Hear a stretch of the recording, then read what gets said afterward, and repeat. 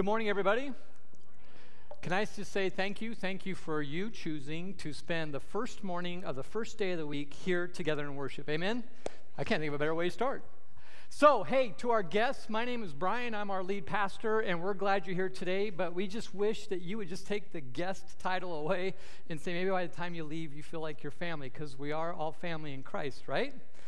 So, let me talk about this first. To our guests, this worship guide, when you walked in the door, is kind of important, big things going on in the church, but on the back, we're going to go into God's Word together, and on the back, there's an outline here that you can follow along with. To our guests, this Connect card is really important. We would love you to fill it out. You can drop it in a box here when you leave today, but we would just love to connect with you and make sure we can share whatever we want about God's church here, and so that's exciting. Those online, we want to welcome you. You know what? The way our cameras work, they don't know you're here. So on average, we have 30 to 40 people watching us online, deployed individuals, things like that. Would you cheer really loud to let them know that you're here? Let them know that you care about them? Hey. That's awesome. So those online, we love you. We're glad you're with us today. Look forward to when you can be back with us in person too. I think Lene was right, our worship leader. I think I can feel a little heaviness in this crowd today, so I just think everybody needs a hug. Would you stand up and just make sure everybody here feels welcome? Stand up. Come on. You extroverts go to town. Introverts, you're going to freak out for a little while. Let's make sure everybody feels at home here before we start.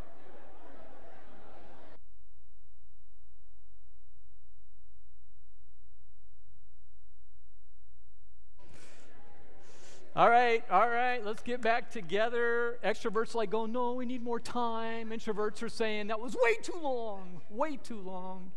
I hope online you were all hugging in the living room or in your office or wherever you are today. Let's see here. We're on a series called The Way. This is a Lenten journey through the season. There are about 6-7 weeks where we talk about this main scripture. This main scripture we talked about just a little bit earlier today, John 14:6, where Jesus says, I am the way, the truth, and the life.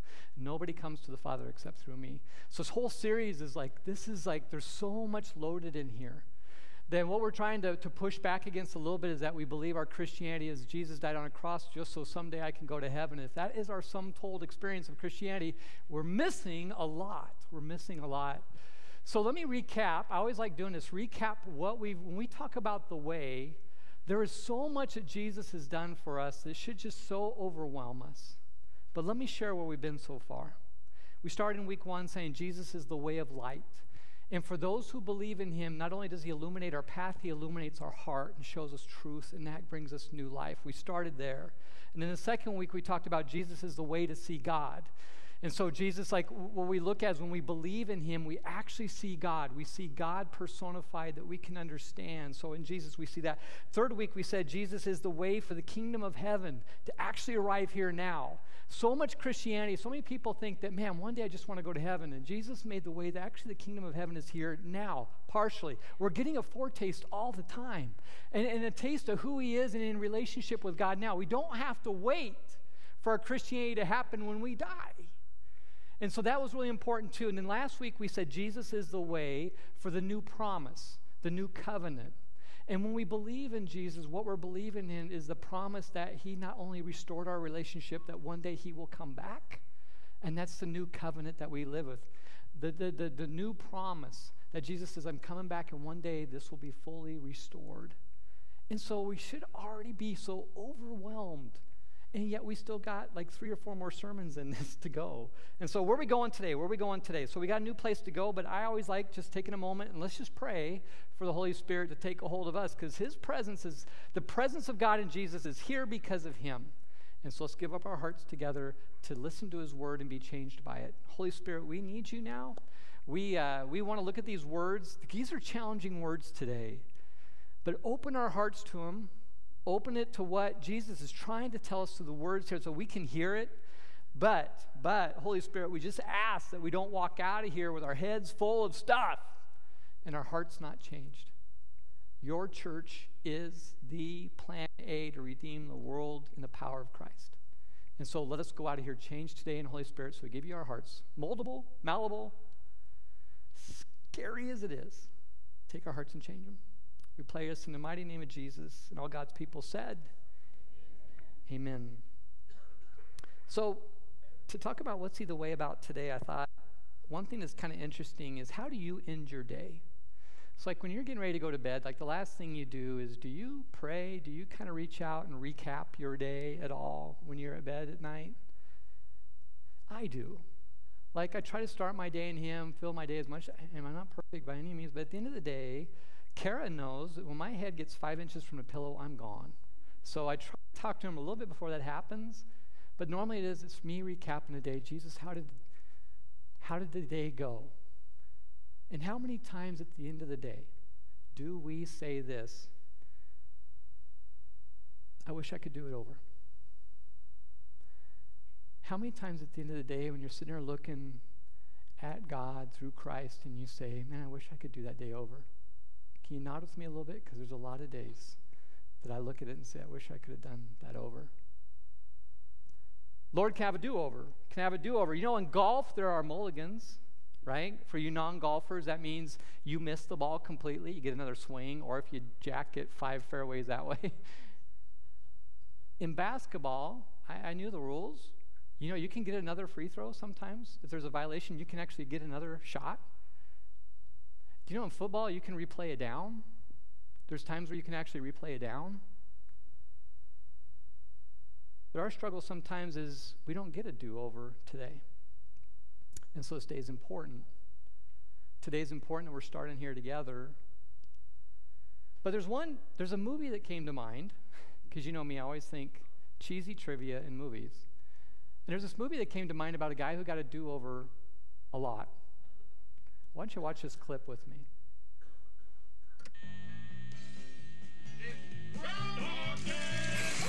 Groundhog time. 1,000 people freezing their butts off waiting to worship a rat. Weatherman Phil Connors is spending the day in Puxatawney, Pennsylvania. Phil? Ned Ryerson. I did the whistling belly button trick at the high school talent show. Bing! Bang! But Phil's about to find out he's not just stuck in Puxatawney. Will you be checking out today, Mr. Connors? Chance of departure today, 100%. He's stuck in Groundhog Day. I'm reliving the same day over and over. Phil? Ned Ryerson? Bang! Do you ever have deja vu, Mrs. Lancaster? I don't think so, but I could check with the kitchen. Well, it's Groundhog Day. Again? At first, he was a little anxious. Phil? What? Will you be checking out today, Mr. Connors? I'd say the chance of departure is 80%. But now, We could do whatever we want. he's discovering the possibilities Don't you worry about cholesterol? Why? and living life like there's no tomorrow. Phil Connors! Ned! Because there isn't. I am an immortal. I have been stabbed, shot, burned, frozen, electrocuted. I'm a god. You're God. I'm a god. I'm not the god. He's out of his gourd. But to get what his heart wants most What are you looking for, Phil? A date for the weekend? means living this day over again till he gets it right. Believe it or not, I studied 19th century French poetry. What a waste of time. I studied 19th century French poetry. La fille qui j'aimerais. You speak French. Oui. Life has a funny way of repeating itself. What did you do today? Oh, same old, same old.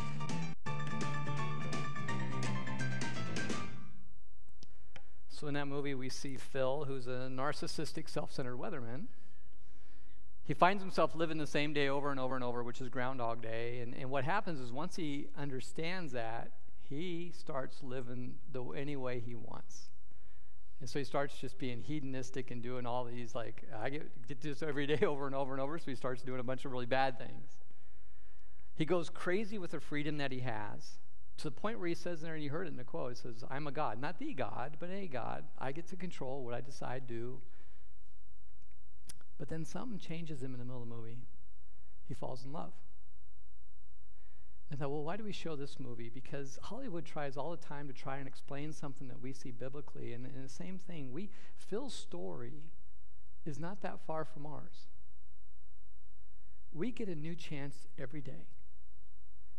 We get a new chance every day to live.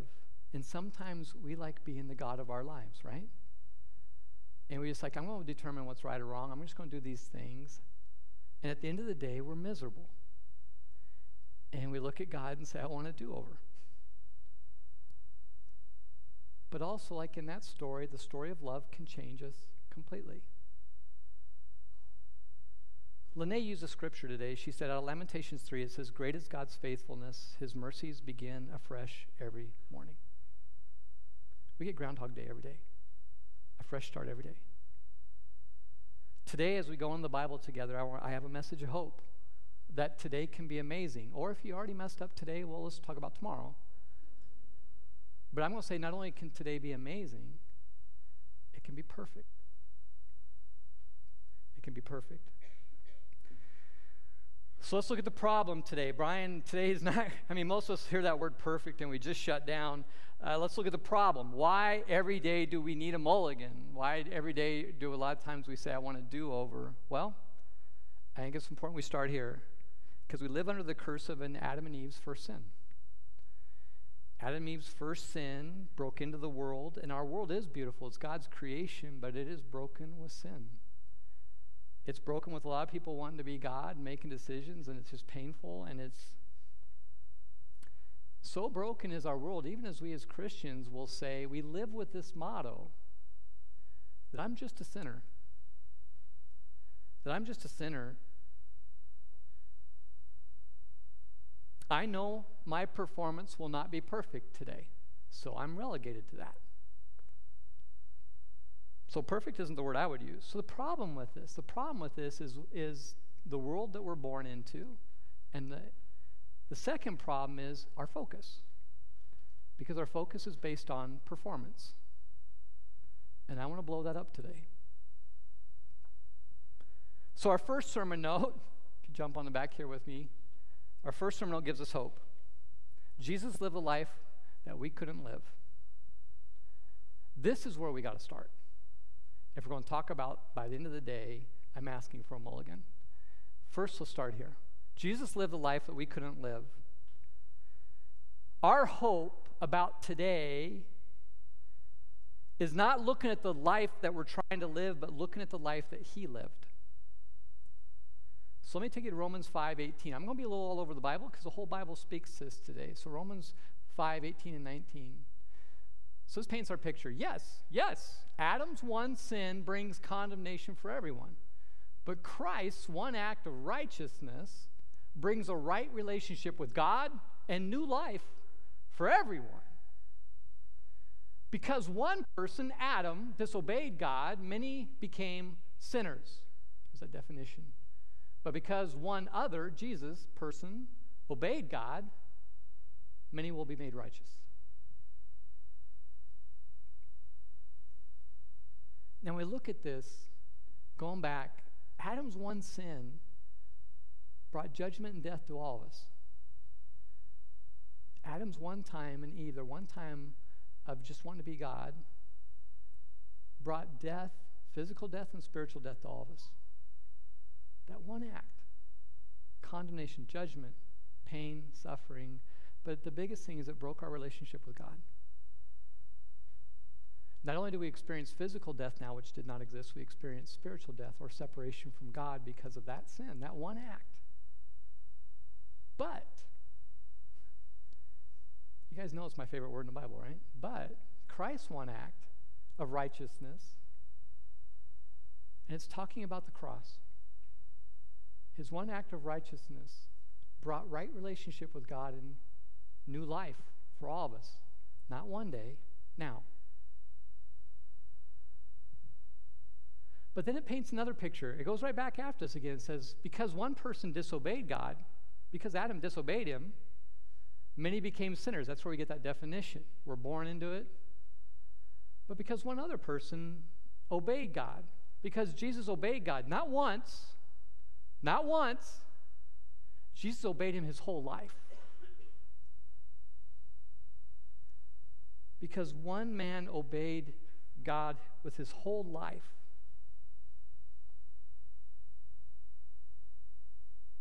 thousands and millions, maybe even billions, are made right with God.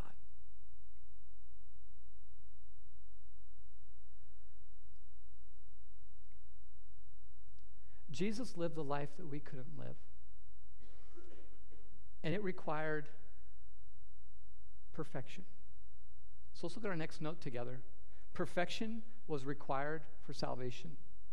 Jesus had to live a perfect life. Perfection was required for our salvation. For us to be made right with God, restored in relationship with Him, and have new life now, Jesus had to live a perfect life without one sin in His whole 33 years. We have trouble getting through the morning. And He went a whole life without one sin.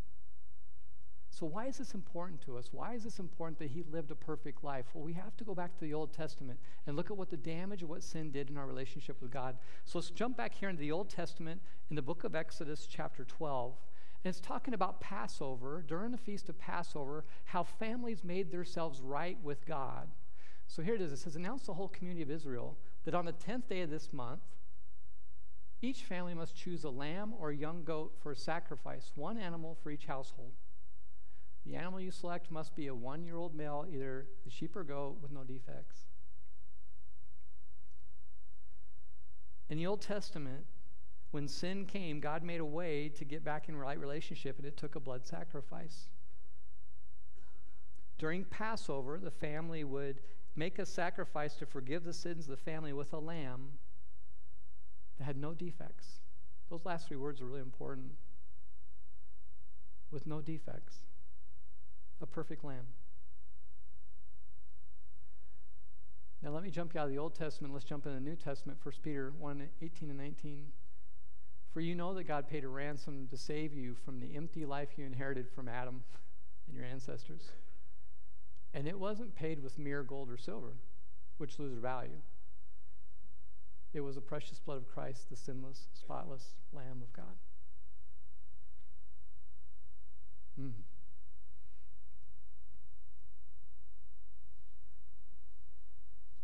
To save us, God sent His Son to pay a ransom, a price, a penalty for the sin curse of our ancestors that we're all born into.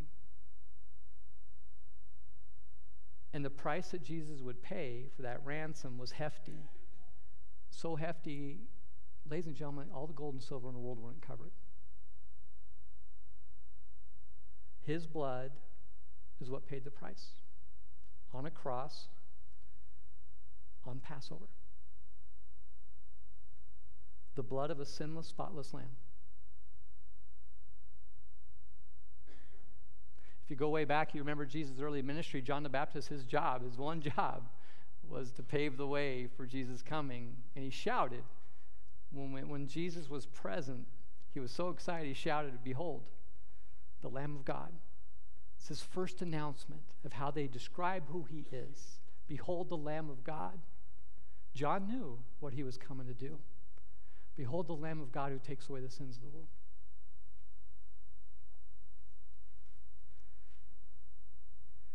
Jesus had to be a perfect sacrifice, no sin going to the cross.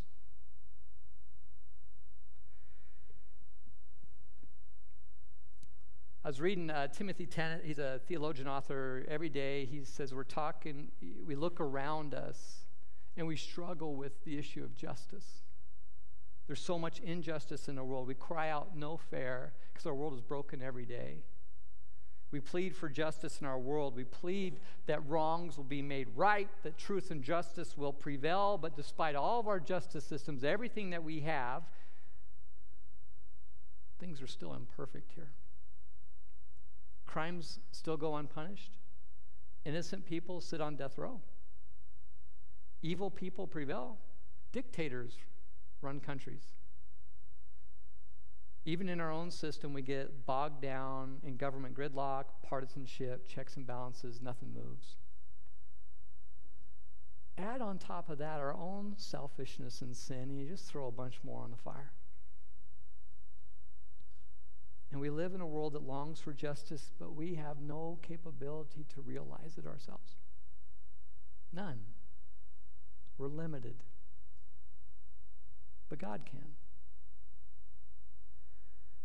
Because God is perfect in both his judgment and his mercy, the only way to perfectly balance both the cries of judgment and our need for mercy, because we're all guilty before God, is for God to take upon himself the judgment of sin. It's the only way we can fix it. So here's your third sermon note. The cross is where perfect justice meets perfect mercy. The cross is where God's perfect justice meets perfect mercy.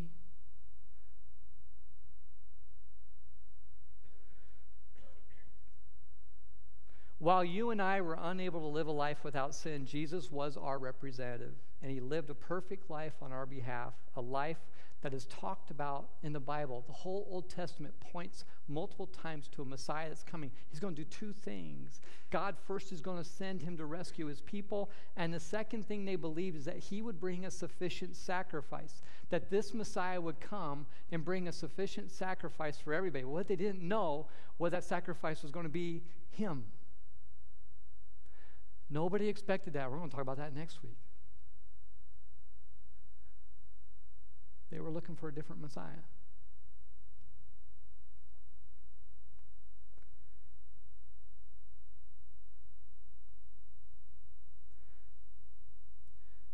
So I think it's important we land here. We're going to be talking a lot more about this as we go into the way of Jesus gets tougher and deeper as we go closer to Easter. But it's important to know he had to live a perfect life to be the perfect sacrifice before he went to the cross for us. But more than a perfect life and being the perfect sacrifice for our sin, there's something more to this. Jesus made a way for us to live.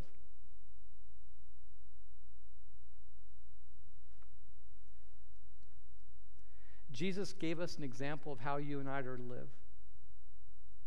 More than just coming and doing this on a cross, he gave us an example of how we are to live. Jesus' obedience brings us to a status beyond I'm simply forgiven.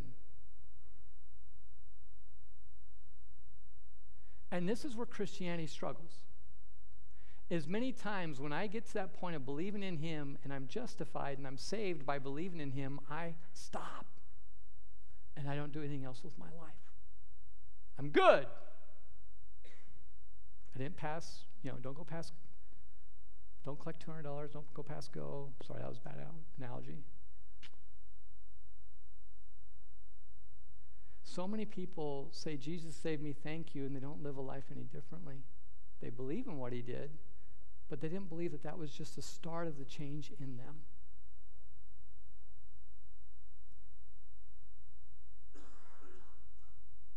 Jesus made a way for us to live.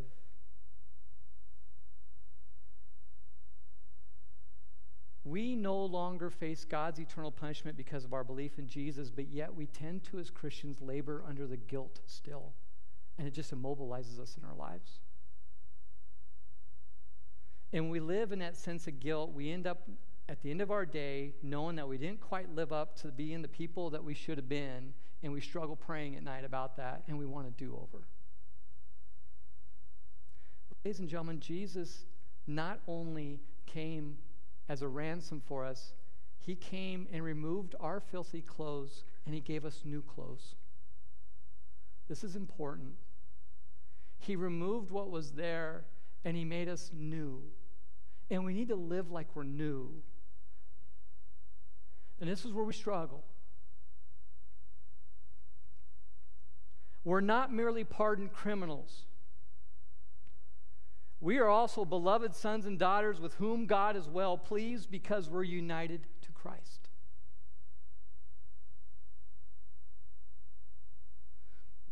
Let me show you a quote. This is from James Bryan Smith, no relation, professor down at Friends University, wrote this amazing book called Good and Beautiful God. I've taught it a few times, hanging out with college kids, young adults right now, we're going through this. But he said this, he says, when I hear a Christian say, I'm just a sinner, saved by grace, I want to say, that makes as much sense as a butterfly saying, I'm just a worm with wings.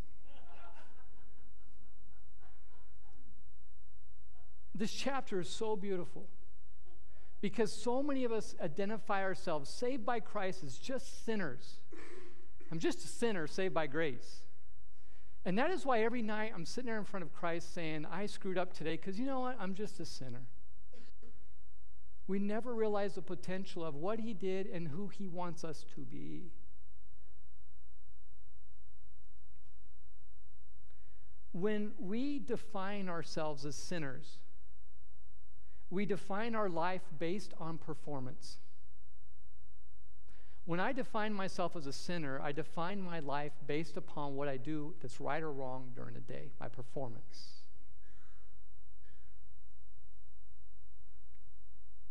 And when people believe I'm just a sinner, they live like that. They don't try to live a life of fullness that Christ expects of them and live a life like him. They just relegate to I'm a sinner. And I love sports quotes. You know this. And what I tell them is like Wayne Gretzky said, you're going to miss 100% of the shots you don't take. And when I'm just a sinner, you're going to live a life that never takes a shot at being something else. 1 John 2:6. Those who say they live in God should live their lives like Jesus did. This is a standard that's not a sinner.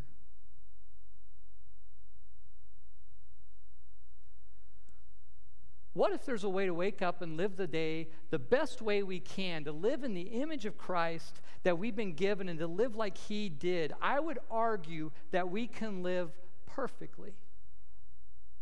And people hate this word.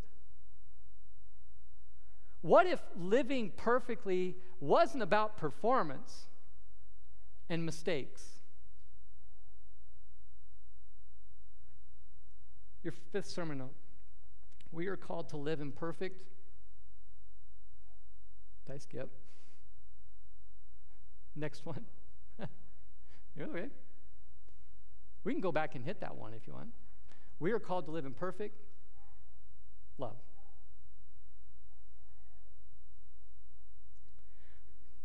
Perfection in Christianity is not about performance, it's about relationship. Jesus gave us this great commandment. Most of us know it by heart. Here's his great commandment. Go out and don't sin today. It's not the great commandment, is it? What is it? Love God with your whole heart, soul, and mind. Right? It's about, the great commandment's about relationship, not performance. Go and love God with your whole heart, soul, and mind. It's about relationship. My focus is my relationship with God because Jesus restored that to me with his death on the cross.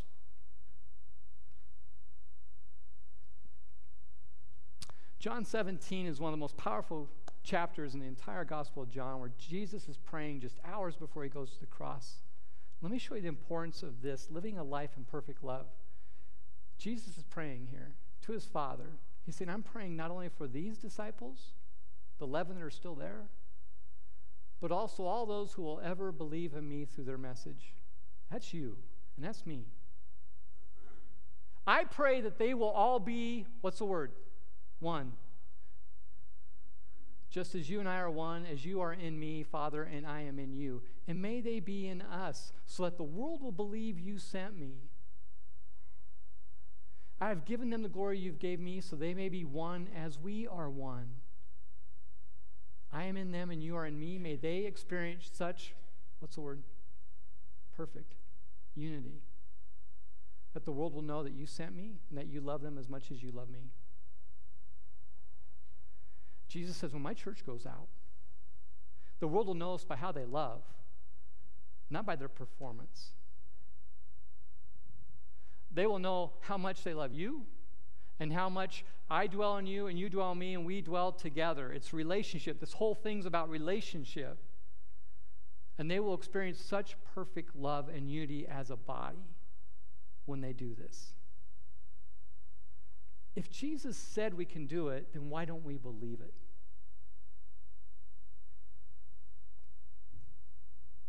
As a Father and a Son are one, Father, bring us all together in perfect unity as a church. It's about relationship, not performance. But here's the important part, ladies and gentlemen. Our performance is important because he asks us to follow his laws and stay within these boundaries so we can be healthy towards him and healthy towards others.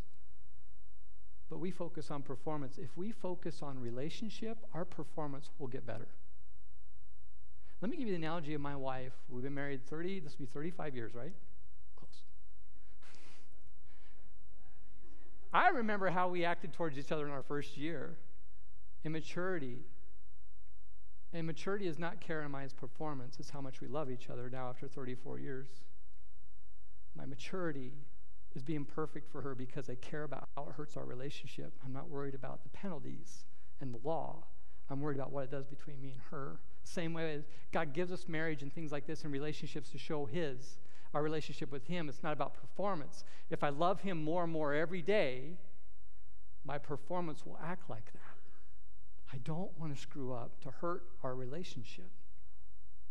So my focus is our relationship, not my performance. But my performance will get better the more I love him. But if we look at this and we stop here, we still do not have perfect love. Whoa, wait, what do you mean? If we stop here, we won't see the perfect love because there's a second part to the great commandment. Love God with everything you got. Love your neighbor with everything you got.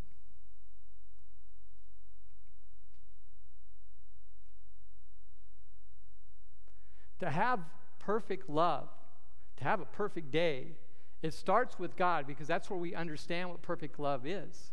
And we become, as we are in perfect relationship with him, and I'm loving him every day so much I don't want to hurt him, it changes me, and that grace he pours out on me fills in me. But the last thing I want to be is a reservoir of that grace.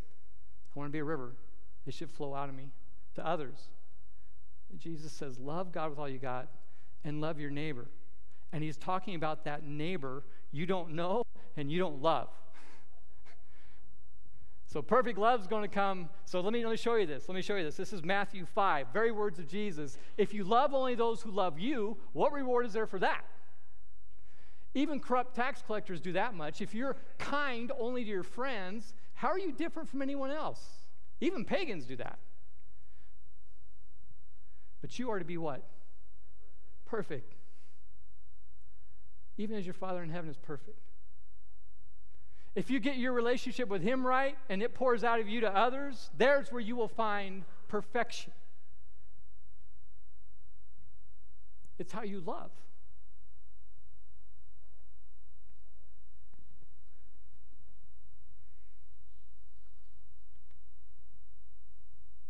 If we love those we don't know, if we love those we don't want to love, we'll get our relationships right and our performance will follow towards them.